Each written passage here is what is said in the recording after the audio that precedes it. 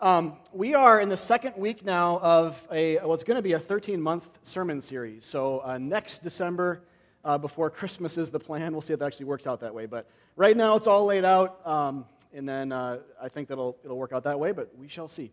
So it's a good time to be here, kind of preaching-wise. We're just beginning a series in a new book of the Bible, which has been a little while, a few months for us. We've been in kind of topical land for a while, doing some big questions things, and our Gospel and Sexuality series this fall. So a nice change of pace here. It's kind of our preferred kind of sweet spot for us is to preach more explicitly or kind of directly or as a starting point right from a book of the Bible and to work our way all the way through it.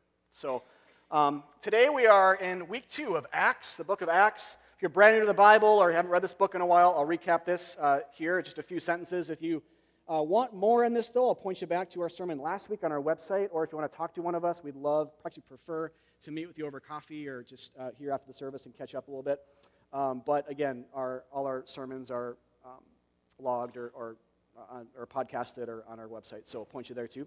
But Acts is the 5th book of the New Testament. It's part 2 to the Gospel of Luke. So if you're here last week, we talked about that, but Luke wrote both of these, kind of a 2-volume set that tells the continued story of all that Luke came to do and teach.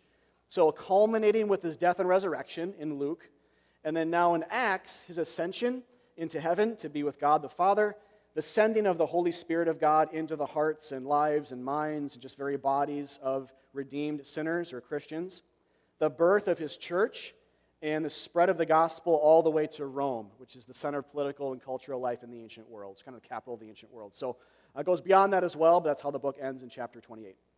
And so we're calling this series The Church is Born. Acts, actually, because this is one of the main themes, the church is being born. There's so many subtitles we could give to it, but Acts itself, by title, refers to the acts of Jesus or the acts of the Spirit.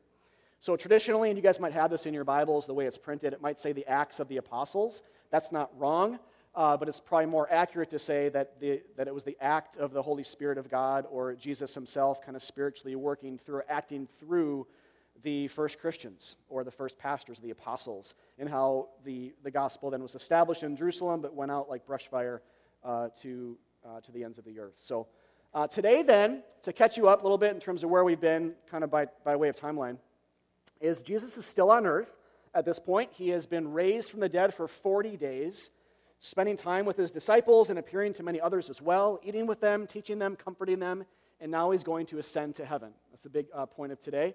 But before that, a last bit of encouragement. So even though he's going to continue to be with him by his Spirit, he's leaving their physical presence.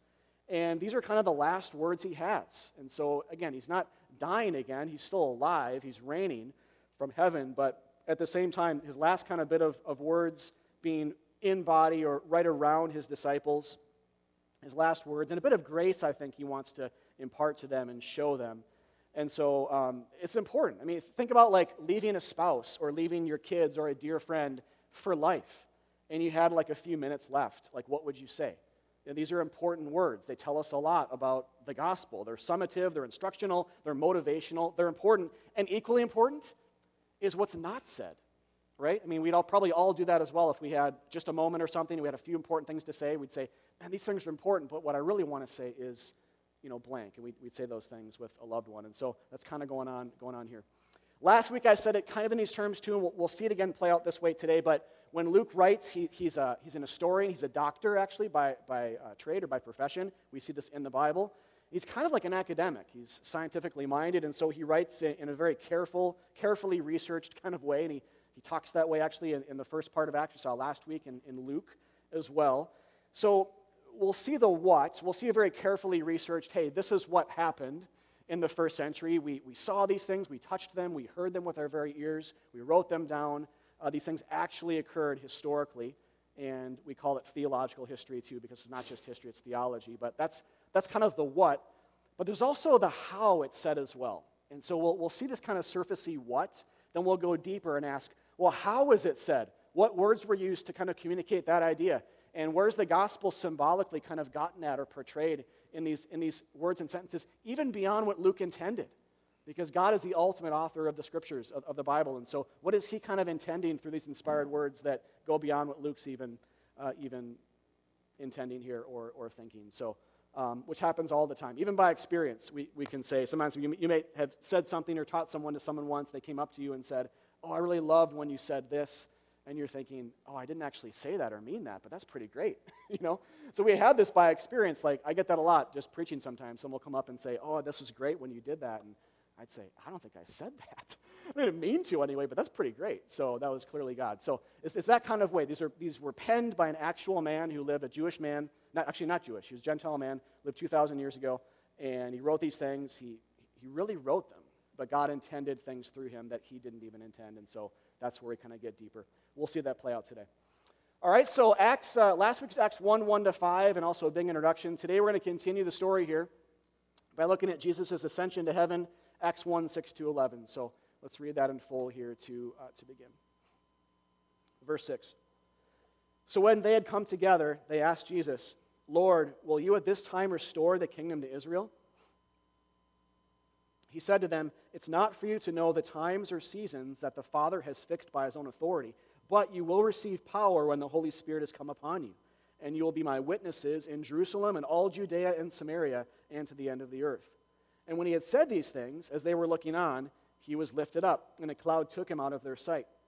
And while they were gazing into heaven as he went, behold, two men stood by them in white robes and said, Men of Galilee, why do you stand looking into heaven? This Jesus, who was taken up from you into heaven, will come in the same way as you saw him go into heaven. All right, so let's just go right through this today. Jesus' ascension, as you see here, is a part of this, but there's a pretty neat break into three sections here, and three kind of big things going on. And so I want to talk through all three of those things, but sort of park a bit on the last idea with his ascension and talk, at least end with that. It's kind of a climactic thing, because the passage ends with it, but I think also sort of the theology ends with it in a way too, in this paragraph. So let's start with verses 6-7. So as I was already saying, this is the end of those 40 days between Jesus' resurrection and his ascension, during which time, again, he'd been appearing to many people. He's been eating with them, proving his resurrection to them, his bodily resurrection, teaching them that he was the point of the whole Old Testament. It was always, in every way, looking ahead to him by way of similarity, or in some ways by contrast, but in that way setting the stage for the better thing that was him. Giving commands to the disciples. We'll see that again here in a minute, but the passage starts actually with the disciples asking Jesus a question. Will you now restore the kingdom to Israel? It's actually a really logical, fitting question that you'd think after the guy rose himself from the dead, he'd been just, living victoriously, totally overwhelmed death. There was no match for Jesus, and you think they would just ask him this, right? It makes sense. Like, this seems like this is the time. Like, isn't this it? So embedded, though, in this question, though, was this greater Jewish hope for the coming of a new David-like king. So referring back to King David, Israel's greatest king in the Old Testament, the one that God specifically by name covenanted with and said, I'm going to bring another king like you from your genealogical line into the world who will rule like you, but much better than you at the same time, and his rule will be forever. And so referring to Jesus, now not all the Jews saw it that way or were expecting Christ to be the kind of Savior he was, but that was how God covenanted with David. And so, but again, to usher in like a good king does, an era of rest and deliverance and peace and doing all these kinds of good spiritual governing type things, even physical ones, but spiritual governing type things that good kings do, and in Jesus' case, perfect kings do. So now with the disciples, it's hard here, if not impossible, for us to understand exactly what they were thinking, but it appears, kind of through the way that they worded their question, that they kind of knew and kind of didn't know what they were supposed to know. So, meaning they kind of knew things like, well, Jesus did come to restore a kingdom. That's actually right. And he was the new David. That is actually right. But he also came to restore a type of kingdom that wasn't just for Israel, but for spiritual Israel, or just like Israel. So meaning Jews and non-Jews who believed in Jesus for the forgiveness of their sins. And we're going to see that play out, that the Jews, the first Christians who were all Jewish, did not expect it to kind of play out this way. And so they're surprised by it. They're shocked. God corrects their way of thinking and shows them, oh, that's what was going on in the Old Testament. That's why Jesus came to die. And this is how much it opens up a way of access to all people from all tribes and tongues and nations. So, but at this point, their way of thinking is limited when they likely refer to just physical Israel here rather than spiritual. On top of that, the kingdom did not have to do with overthrowing Rome physically. So again, this is speculation, but it's likely they were at least in part thinking, all right, the Romans who had annexed our land centuries prior, they're still here. They're not good people. We don't like them. They're in our land. They have their own governors here, their own leaders, and they're oppressing us in various capacities. Now, isn't it time to kind of take up arms? Or they might be looking at this raised guy and just says, well, Jesus, you just spoke and the winds kind of calmed on the sea when you walked on it. Just do that to the Romans, But Jesus didn't come for that purpose. He's clear in his ministry. There are greater problems in the world than our physical ones. He addresses them kind of in some ways. Not that those are unimportant, but he doesn't come to be a political savior. It's crystal clear. And this is actually one of the reasons why people hated him. They expected a kind of savior that was going to overthrow Rome, but when Jesus came, he's saying things like, I actually came to destroy what's truly enslaving you, your sins.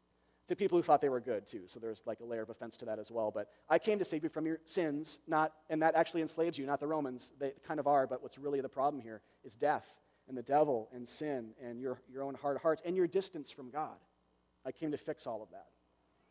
And so that was another problem, too, here with their way of thinking. But even more than that, when we talk about the kingdom, it was kind of present, but kind of not. And so here, Jesus is king. He's starting to rule. The kingdom of God is broken in, clearly, kind of by way of resurrection into the present, and yet it's still yet future at the same time. And so the way that the disciples are asking, but even more the way that Jesus responds, it implies it's yet to come, or it's going to be in the future, and you don't know the times, he says, and we'll get to that here. And so, two-staged. So Jesus then says simply here, his response is, and it's probably kind of frustrating for them to hear it this way, kind of, we're looking for a yes or a no, but he says, it's not for you to know the times or the seasons that the Father, God the Father, has fixed by his own authority. And so a couple of quick things here.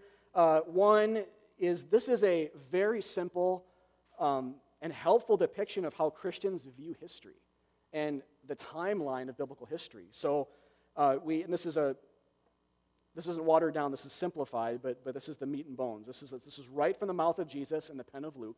Jesus came to die for our sins. He rose from the dead. He ascended. And now he's going to come back a second time to fully establish his reign on a new earth. So that there's more to say than that. That's basically how we view. And we're in this in-between times now, between his first and second advent, or arrival. So it's kind of like in the Old Testament, for those of you that know this story, if it's helpful to see it this way, because the Bible does, Israel had a two-staged kind of redemptive thing as well. A time between their exodus from Egypt, their slavery to the Egyptians, and how God saved them from that. A time between that and their Old Testament kingdom in the Promised Land. They had 40 years of desert wandering and some other time before they entered, and that kingdom happened. It was actually established later than that too. And so the idea is, so are we as the church, as kind of true Israel, reliving out these things in between our exodus from sin and death that happened at the cross when Jesus died for us, and Jesus' full establishing of his earthly kingdom, which is yet future to us. And so like Israel, we're in this in-between time, prodding ahead, looking back to our past salvation, but also looking ahead to kind of the final fulfillment of it. So kind of complicated, but it gets even more complicated. So on top of that, Jesus, I think what he's doing by sticking around for 40 days here, it seems like kind of an arbitrary number, like why not 39, or why not 14 days, or why not 100 days or something? By sticking around for 40 days, I think it's symbolically showing us that all of what I just said here about connecting Israel and the church is true. So, in other words, like Israel had 40 years in the desert, so is there another 40 now in between Jesus' kind of new exodus that he brings into history through his death and resurrection, so a new kind of deliverance, and his ascension. And so, if that's true, then the kingdom's like, it's hard because it's like future, but already really here at the same time. So another 40, in other words, and implies that the kingdom actually is here. So we actually truly have, Christians have truly entered the ultimate promised land. We've gone through another 40, in other words. And so it's already fully here. Jesus actually is king fully now in heaven, next to God the Father, ruling over all things, even things that seem like he's out of control of, which he isn't. He's over all things, ruling over all things. Everything's under his feet, including our sins and the devil, which is really good news for people who are far from him like us. So it's both. When we ask the question, is the kingdom here or not, it's kind of like, wow, that's not a yes or no question. It's really complicated, but really cool at the same time. So, All right, so that's the first thing now, sort of the what to it. Now, as we dig a little bit deeper and look at the how, the second thing to look at is to see that Jesus puts the emphasis on it's not for you to know. So this is huge, and this is yet another reminder. We've seen this a lot in the Bible, in some past series, even recently too here at the church. We've been here for this, but he puts the emphasis on this idea of not knowing, which is another reminder that there are things that we know in theology or about God or about Jesus, and things we don't know or can't know, or even more than that, aren't supposed to know. And I think the latter is in mind here, because if Jesus just said like the actual day, people think they know these things, right, and write books and make money off these things, like it's going to be September 22nd, 2000, whatever, and then it doesn't happen, and then no one buys the book anymore, and then another book is written. But anyway, I think Jesus is saying, if I told you the date, your brain could handle that. You could understand it. So I don't think he's meaning you can't understand when the date is. I think he means you aren't supposed to know. It's not for you to know this. And so that's actually a really comforting, maybe humbling, but comforting thing too when we think about it, because it's where the passage actually starts to relate us to the gospel through it, or at least the idea of grace through these very ideas. And so this is what I mean. When we talk about the gospel, you could use this language to talk about the center of the faith in this way. There's other ways to do this, but this is one way to kind of reword Jesus' words here when talking about the center of the faith. It is not for you to save yourselves from your sins, something the Father has done and fixed by his own authority. This is what the Bible says elsewhere, and it's almost like Jesus is here. He's talking about the coming of the kingdom in the future, but he's using language that he uses elsewhere to talk about the center of his death, the gospel, which is his death and resurrection, and the idea of the New Testament, which is completely his work, not ours. So the answer here for the disciples in Acts 1 is not all knowledge. The answer to our problems is not knowing everything. The answer to our distance from God is not having all spiritual wisdom and knowledge. It's the Holy Spirit and trusting that things are in God's hands. And it's exactly the same way with our salvation. The answer is not us knowing everything about everything, but as Christians we believe that sort of everything sort of came down out of heaven and walked among us as a person. And he loved us and taught us and comforted us and died for us. That's knowledge. Knowledge is not like us figuring out the theological math and doing all the calculus and like, oh my gosh, hope I got it right. It's actually, no, it's given, like it's placed in our lap. We believe in generosity. We believe in God. We believe in his gift to us, not just the Holy Spirit, but his bloody death and his resurrection. And we trust that things are in his hands. So if you're brand new to Christianity today, that's something huge to understand about Christians and what the Bible is saying is we don't know it all. And that's actually okay. We don't think we have to have all the answers to be saved. We don't think we have to have perfect theology to be saved. That would be another way of saying we think we have to clean ourselves up in a way, intellectually, to be saved, to be reconciled with God, to sort of fix our own problems. But Christianity is completely opposed to that way of thinking. And actually, it starts popping up in different ways in the first century that the church clearly speaks against, even right in the Bible, this idea of Gnosticism, if you know what that is. I'm not going to go into that for sake of time today, but the secret knowledge idea. Christians are not about secret knowledge. We're about Jesus solving mysteries for us. We're about him revealing the love of God for us when we weren't even looking for him, and making it sensible by becoming human and dying for our sins, and in that way doing away with earthly philosophy. But all right. I feel like I just almost got into like 3 sermons there, but I got to move on for time's sake. So, verse 8. All right, so, but you will receive power when the Holy Spirit has come upon you, and you will be my witnesses in Jerusalem and all Judea and Samaria and to the end of the earth. All right, so great verse here. This is, again, in some ways basic, but so good, but just basic kind of Christian way of viewing reality and mission and things. We'll talk about some of this. But so first the what here. So he says, you'll receive power through the Holy Spirit of God, and you'll be my witnesses. And then, so notice the concentric circle idea here, or kind of the trajectory of this. So it starts in Jerusalem, which is a city. It starts small and gets big.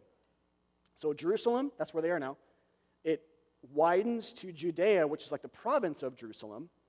think like state or something. Then it goes to Samaria, which is the province north of Judea, which is kind of like where a lot of half-Jews lived. And so if you're familiar with the biblical story, this is where the Samaritans are from. So Jews who were assimilated into Syrian culture centuries before this. And the Jews hated them because of that, and they had all kinds of prejudice towards them, and it was super messy. But Jesus is saying that the gospel is going to go to them, and then there's one more ring to the ends of the earth. And so it's supposed to get kind of consecutively less Jewish. Not that it sort of doesn't keep going to Jews, because it happens every day, even today. It just means that the gospel is clearly for all nations. And so Jerusalem, Judea, Samaria, ends of the earth, it's going to places where there are no people of God at all.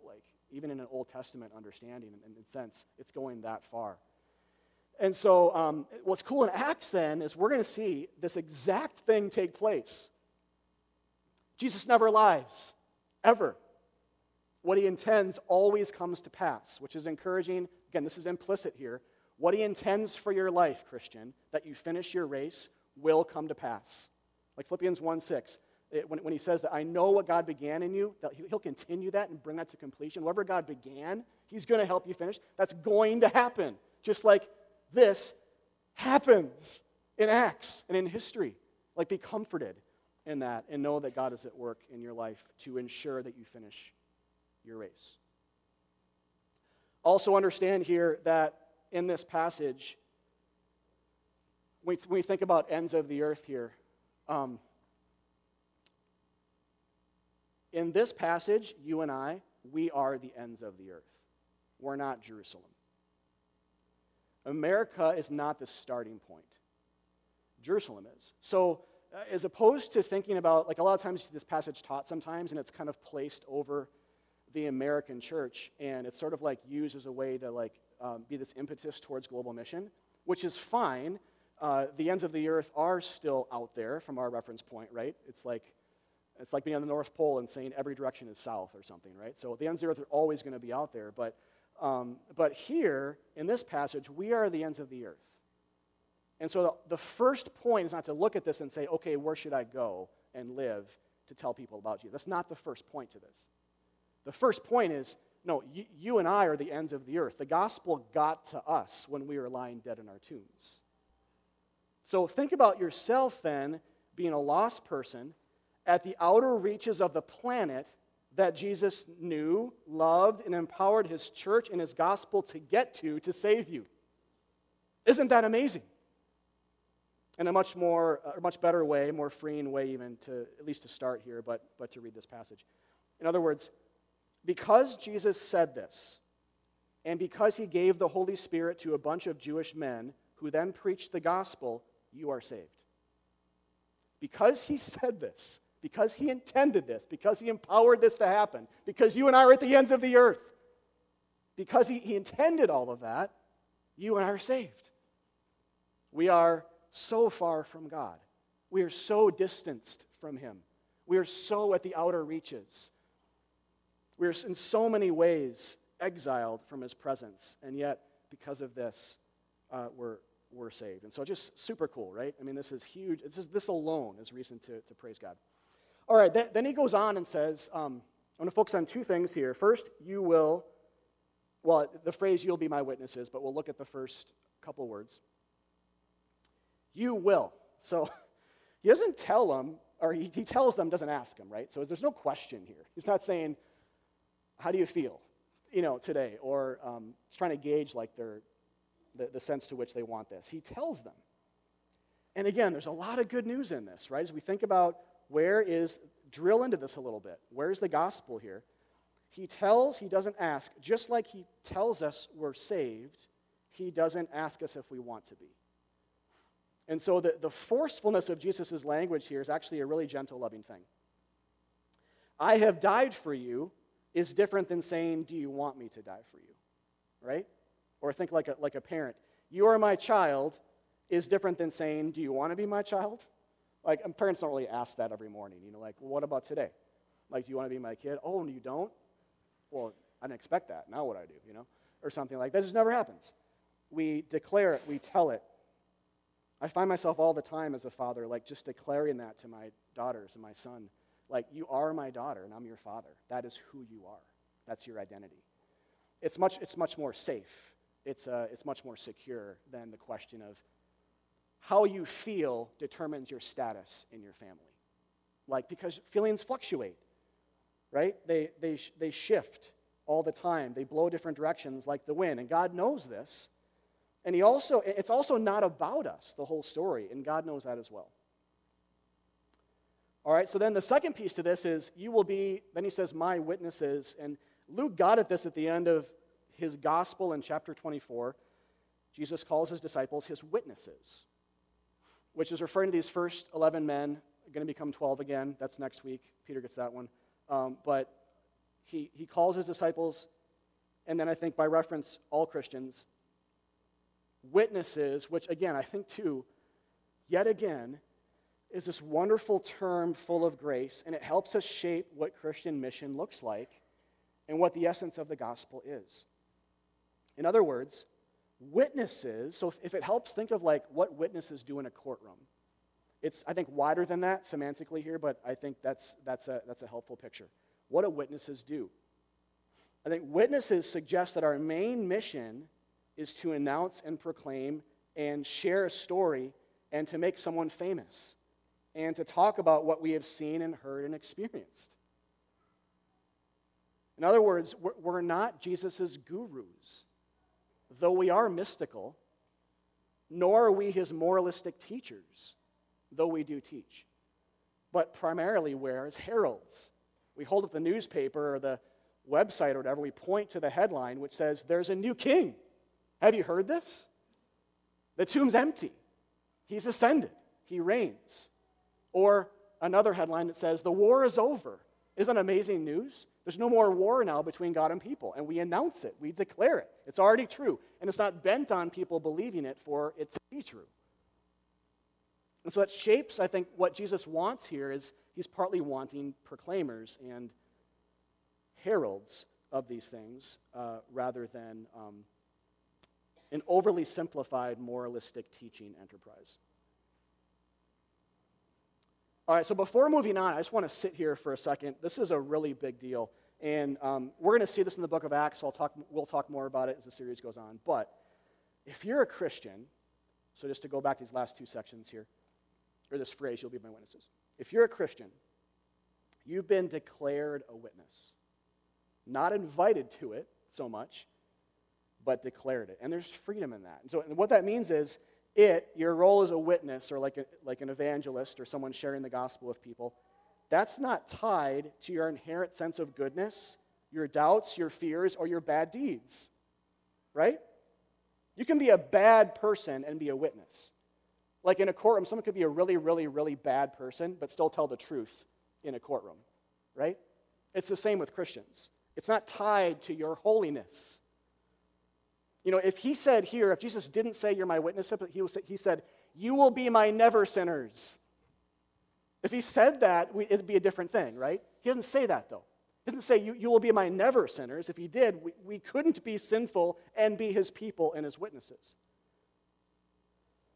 This doesn't condone sin by any stretch, but it should motivate us sometimes to see the gospel in a very grace-filled light, but also maybe not to wait around too much to witness. And I was thinking this past week a little bit about my own life and then some of your own stories, I know because you've shared these with me, but I just want to speak in a broad way here when I say this. This is what grace does. So I'm going to say this and I'll come back to this, but this is what grace does or kind of means about this whole issue. It's possible that your greatest evangelistic moment ever as a Christian will immediately follow your greatest failure. I mean, immediately. It's possible your best moment ever as a witness will immediately follow your biggest faceplant spiritually that you can even dream up right now. Your biggest of sins, the most worst, most perverted, most just hateful thing you can ever think or do. It's possible that your greatest moment as a witness will immediately follow that. It might not too, but it's not hinged on that thing, in other words. Grace, because we're saved by grace, not by works. right? Or do you think when you sin that you've kind of lost the ability to be a witness, or you've lost your place, and so you have to go 2 weeks without being super bad until God says, okay, now it's time again, get back on the horse, If you think that way, you're not thinking like a Christian. You're thinking like a moralist. You're thinking like a religious person, but not a biblicist, not a grace-filled individual. Again, it's not condoning sin. So think, oh man, I'm going to go sin so I can prove this right. Like, don't do that either. But it's just saying that if grace is true, then this is possible. And witnessing has nothing to do with your morality. The gospel makes this possible. So I think in terms of like the how here, I don't want to talk a ton about this today because I don't even think it's the main part of the passage. But when we think about witnessing, I do want to say 2 quick things, though, because I think this is important for our culture. Our city, I know a lot of you guys are doing this. I'm actually pulling from stories that some of you have told me. So, and I've seen this have some teeth, too, in terms of evangelism in our culture. But I think when we move towards people who aren't Christians yet, when we share the gospel, when we witness, and we ask the question, what does it mean to witness? I think two things, big things, it boils down to. One, love people well. Love people well as you've first been loved by God through Jesus. And then second, be prepared to tell them that the tomb is empty. Like, actually empty. And let that be weird. Because for a lot of people, it will be weird. And the chances are pretty high that a lot of people in your life, if they're not Christians yet, they think that you believe in a metaphorical resurrection. In this culture, chances are pretty high that, yeah, well, there goes so-and-so. And I think they believe in like a phoenix-type story of rising from the ashes of your circumstance, but they don't really believe Jesus actually rose from the dead. But I think what we need to do when we witness is we need to say, actually, no, we do. We believe the tomb is actually empty. We believe he walked out. That's why we're Christians. That's what attracts us to this whole thing. That's what I feel like I need as an almost dead person. And as you bring that to people, I think that'll do one of two things. One, it will centralize the faith around history and around the gospel that Jesus slayed death for us, but it will also filter things that are less important underneath it. So the center of Christianity then won't be some really peripheral, minor doctrinal, weird thing about, I don't know, like why did Moses have to like circumcise his son? Like it was weird when God was like all fired up about that back in Exodus, whatever, so or something weird like that. Like it puts the minor things underneath the main thing, and it makes us then say, whether people think this or not, it's like, actually, we believe the resurrection happened, and we believe that if it happened, it changes everything. All of a sudden, everything Jesus said, even the weird things, matter. We might not have all the answers for why he says these strange things, but we're Christians because we think the tomb actually is empty. So let that be weird. Proclaim it, herald it, share it. If people ask you about your faith, start with that. Love people well, listen to people well, but actually bring that up and say, actually, this is who I am. This is what our church believes. This is what the church has believed for 2,000 years. Yeah, we really think a resurrection took place, and we put all our eggs in that basket. We go all our chips. We're all in. Boom. That's it. And that's who we are. So let that be weird. We'll see it time and time again in Acts. This is how the apostles do this as well. They bring the gospel. They bring an empty tomb to cities, entire cities, and synagogues in those cities. And some people receive it, and some people want to kill them for it. So bring an empty tomb, love people. Don't bring a list of laws. Don't bring morality, because their morality is different than ours. They'll just say, well, but that's your way of thinking about the world more moralistically, but mine's over here. The empty tomb will like challenge people and confront in a good way. It'll say, like, well, because you can't just shelf that. You can't say, well, yeah, I do believe you that it happened, but that's cool, and I don't think it means anything to me. I mean, you can't really do that it's harder to do anyway, right? If it really happened, either we say, wow, that means everything to me, or I just hate it. I'm antagonistic towards it. I despise it. And I'm going to attack it or do my best to suppress it. And you will see both in your life if you haven't already. And all of us at one point were suppressors before we weren't. So that's another thing anyway. But all right, so let's move on here to the final section, verses 9 to 11. Just to remind you what it says. When he had said these things, as they were looking on, as he was lifted up, a cloud took him out of their sight, and while they were gazing into heaven, as he went, behold, two men, these are angels, stood by them in white robes and said, Men of Galilee, why do you stand looking into heaven?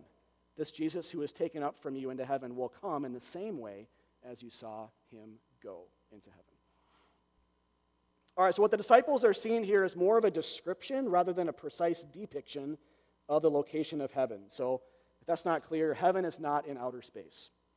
Jesus did ascend, but clouds imply God's presence. This is important, as you'll see in a second here. Clouds imply God's presence biblically, like in Isaiah. I don't think I have a slide for this. So Isaiah 19:1, if you want to read this in context, it says, See, the Lord rides in a swift cloud. Or in Luke 9, Luke's first volume, he says about the transfiguration, while they were still speaking, a cloud, the cloud of God's presence, enveloped them. And so this isn't a rain cloud. This is the cloud of God, the cloud of God's presence. So Jesus is ascending kind of into God, or back to be with his Father as God the Son. So here then, kind of with that in mind, here's why ascension to God the Father, Jesus doing that, so not us, but him doing that, is such good news. This is critical. If you're a Christian, you should know about the ascension. This is a pretty big deal. A lot of traditions have entire days or festivals. It's on the church calendar, the traditional one. Some of you came from those kind of traditions. We don't do that. We're too Baptist for that, I guess. But maybe we should. I don't know. We should know, why is this good news? Not that it just happened, but where's the undercurrent of the gospel in the doctrine itself? And so that's what I want to spend a few minutes on. So first, Romans 10:6-8 says, But the righteousness or the salvation based on faith, so not the law, but based on faith, says, Do not say in your heart, Who will ascend to heaven? That is, to bring Christ down. Or who will descend into the abyss?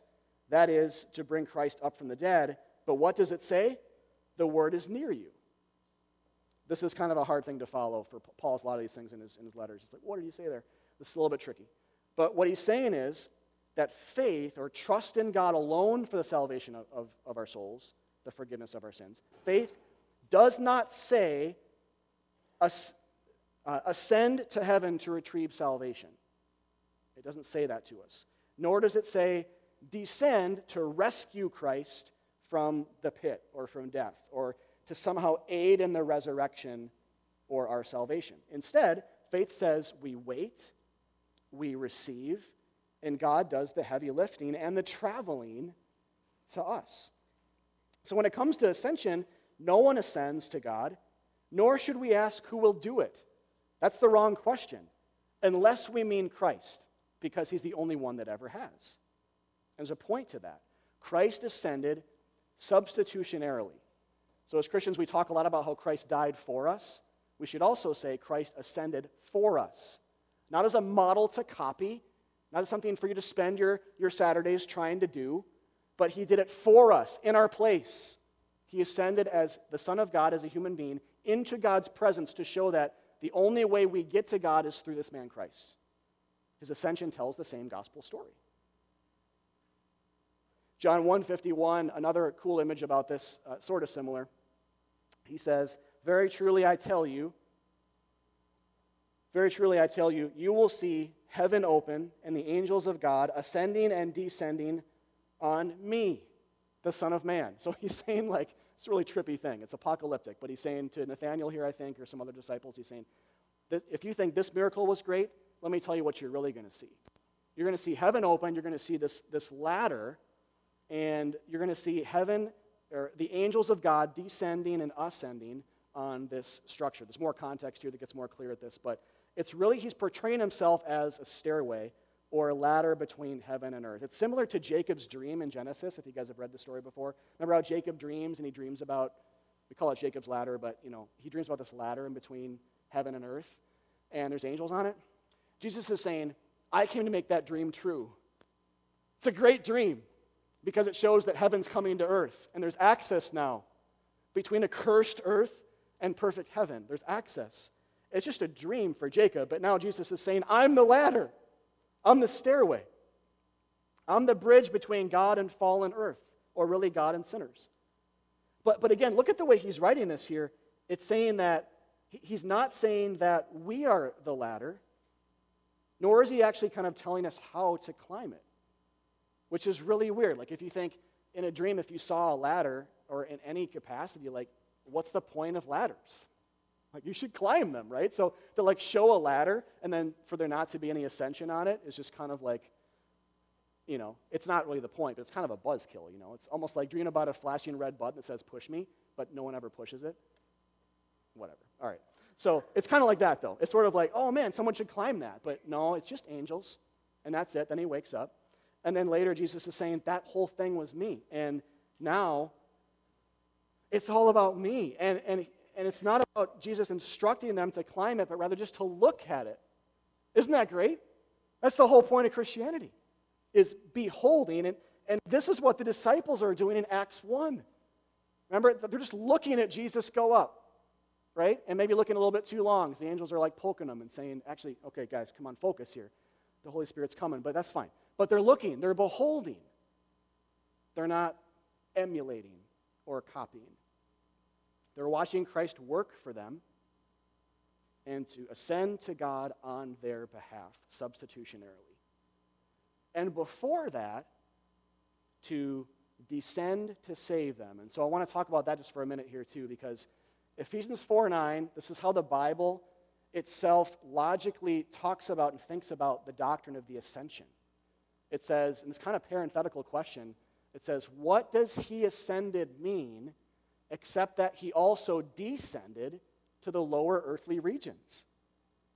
Is that an interesting question? It's sort of like saying, when you think about ascension, you have to think about descension. You have to. Because to ascend, you got to come down first. And so the doctrine of the ascension means the cross. It means the death of Jesus. It means that he came down. It means that he condescended. It means that he became dark. It means that he took on pain. It means that. It implies it. And so we have to go there when we talk about the ascension.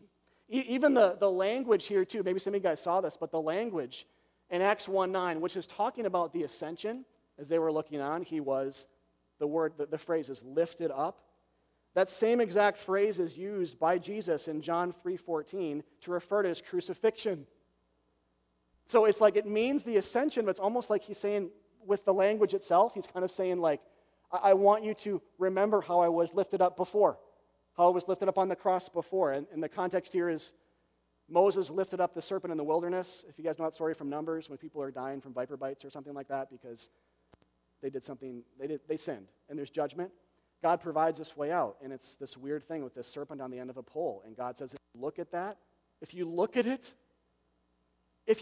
at it alone, you'll be healed, and the plague will stop. And so Jesus likens himself to that story, and he says, that was about me too, just like Jacob's dream. So must I be lifted up on a pole, lifted up on a tree, lifted up to die, and cursed for you. And so even the language itself brings us back. The whole thing, this reminded me of C.S. Lewis's famous metaphor of the diver. You guys read this before? I'll just read it here. I got it on the screen because it's just so good.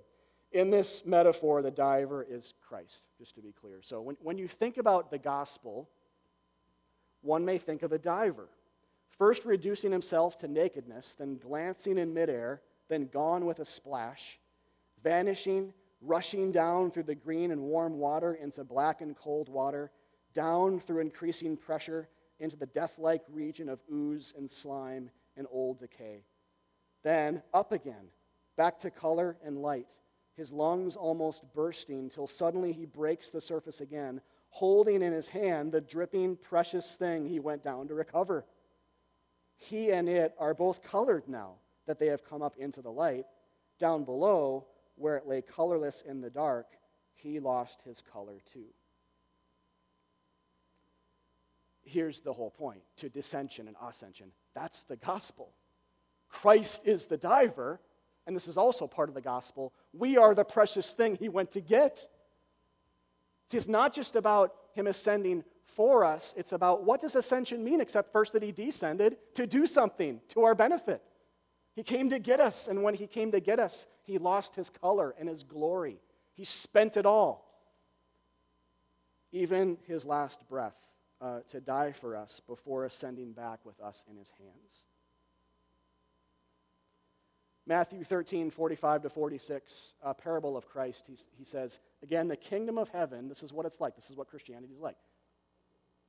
It's like a merchant in search of fine pearls who, on finding one pearl of great value, went and sold all that he had and bought it. So let me just say this. This is sometimes taught really well on and sometimes not. We say this a lot here. The Bible is much less about you than you think it is. The point of this parable is not that you are the merchant finding something great. It's not that it's wrong to apply it that way, but the point here is that Jesus is the merchant and he finds the pearl and you are the pearl. He spent it all to find you. It cost him everything. He's happy to save you. He wants to save you. You see, so don't be burdened by, oh shoot, have I emptied my bank accounts for the kingdom? Am I really saved? Be a good steward of your money. But that's not what this is about.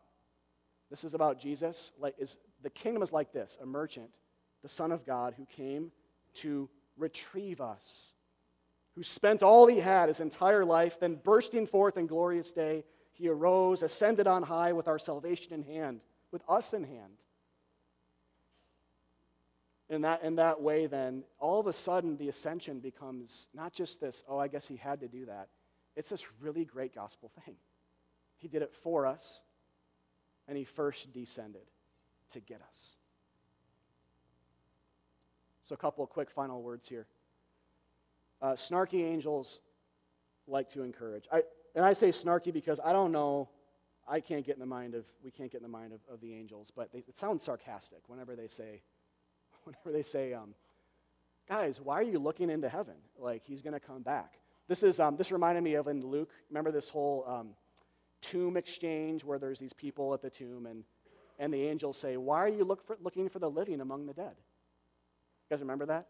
It's like the same language. It's got to be the same angel, don't you think? It's the same guy. It's the snarky angel who says, why do you look for the living among the dead?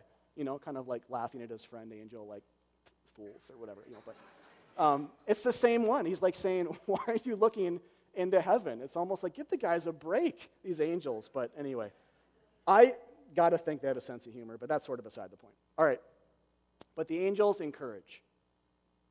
And the encouragement is, in light of the ascension, he's coming back. Right? This is still yet future to us even. He's coming back. And so, in case the message isn't clear yet, he didn't just descend, he didn't just ascend, he's coming back another time for his church. I mean, he can't stop getting to you guys. You're that special and precious to him. He travels everywhere, to the outer reaches, to the uttermost, to get to you. The angelic message isn't, now go and ascend yourselves, because this isn't a ladder climbing religion. The message, the angelic message is he's going to return for us here on this earth. And so if you see anything, guys, today, for all of us, this is what I think this means is Jesus is relentless in his pursuit of you. Relentless. Even now, there's an end game here that ends with him traveling a great distance to be with you. And in one sense, he already is by his Spirit. He's already here. But in terms of like being here in body, coming again, revealing himself again, loving again, coming to rescue again, coming to be a perfect king again, coming to show us the love of God and the forgiveness of God again. Relentless. He's traveled the farthest distances, dove the deepest oceans. He spent it all. And so the message here, kind of through the lens of ascension, is believe in him and let the fact that he ascended remind you that he descended first. And think about it. Know it. That it's by grace you're saved, not by works. It's by faith you're saved, not by keeping the laws of God. But simply trusting that Jesus has been, and God has been amazing over and over and over again for you every single day. And we can understand like a speck of that. I mean, if it's like, it's an ocean and we have like half a drop. But by God's grace, it's still enough. But think about it. You know, be an unashamedly and robustly gospel-centered Christian in how you read these things like we did today, in how you think about your life, and how you think about what it means to be saved and a witness. So believe in him, guys. And then after that, and only after that, go and tell someone that he's alive. And like Peter says, be prepared to give a defense. And again, I would say, love people well, and be prepared to centralize the historical and theologically and historically empty tomb. And so let me pray for us. God, thank you so much for today, for your grace. Your grace abounds in this passage. It's so rich. Help us, Father, to just to know these things maybe for the first time for some of us, or the thousandth, to remember the fact that you are so good. Thank you for descending for us. Thank you for ascending for us. And thank you for coming a second time, which we pray you would hasten again for us, for your church. Father, help us to sing this last song with joy and thankfulness and trust that really everything you have done in the world for your death and resurrection and ascension, that the gift of the Holy Spirit that those first Christians did not deserve, and we don't either, all of that, it really is sufficient. There is nothing more to do. There's nothing more to believe. There's no act that you have not first done and aren't continuing to do in the world. Father, so free us from bad theologies that are contrary to that sound kind of good because they're kind of Christianized, but put us too much at the center and not enough of you. Thank you for coming to get us and prizing us even though we're not that valuable to you for some crazy reason we are. In Christ we pray. Amen.